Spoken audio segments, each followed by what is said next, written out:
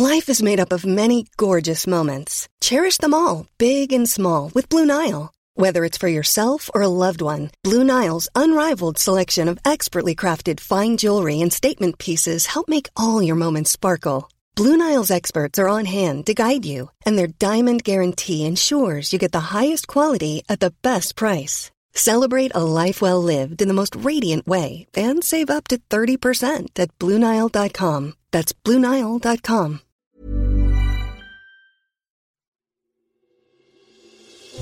Question of the Week from the Naked Scientists.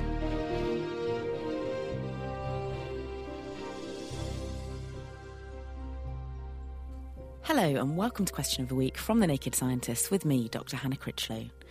This week we find out if a liberal slathering of oil-based moisturiser softens our wastes in more ways than one. My name's Heather McPherson and I'm from Ontario, Canada. I was adding an oil-based moisturiser to my face and I was wondering, does that absorb any calories into my system? With the answer... My name is Richard Guy and I'm a Professor of Pharmaceutical Sciences at the University of Bath in England.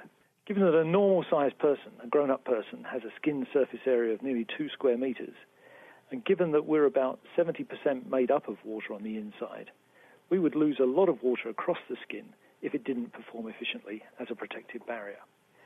It carries out this remarkable feat primarily through a very thin, specialised layer, the stratum corneum. This layer on most parts of the body is only about 1/100th of a millimetre thick. Under the microscope, the stratum corneum looks a little bit like a brick wall. The bricks of the skin cells, while the bricks can take up water, the lipids filling the spaces between them provide an oily film into which water transfers reluctantly. Remember that old adage that water and oil don't mix? So, what happens when we apply oil-based creams to our face to provide some moisturization during cold, dry winters? Is the oil or fat in the cream absorbed into the body, making us put on weight? Well, the short answer is no, not to any extent that you would notice around your waistline. The function of the oily part of moisturizing creams is to reinforce the lipids in the stratum corneum and to make it even more difficult for water escape. But where do the oils or the fats go in the end? Well, they mix in with the natural lipids of the stratum corneum, and some may well move gradually into the deeper layers of this thin barrier. But once on the other side, they encounter an environment which is very watery. For an oily substance, this is not an attractive place, and therefore fat transfer out of the stratum corneum will be very slow and unfavourable. As a result, the amount of oils in the cream that will end up reaching the inside of the body will be very low. So, we can oil up our outsides without worrying too much about our insides. And with that calorific quandary solved, a new question for us to chew over during this coming week. Hello there, I'm Christine Lang and I'm based in Canterbury, Kent. I occasionally have trouble sleeping and have found that reading a book just before bed really helps me to relax and feel tired. I was considering getting one of those electronic book readers that are becoming popular, but was just wondering, in what way would the light and constant flickering from the screen affect your brain, and would it stimulate it in such a way that would prevent you from becoming tired?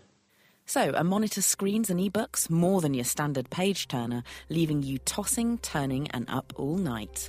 Send your thoughts to Chris at thenakedscientist.com, tweet at Naked Scientists, write on our Facebook page or join in the debate on our forum, which is at nakedscientists.com/forum. The Naked Scientists Question of the Week, brought to you in association with the Houter Wisman Foundation, supporting science and education from Alpha to Omega.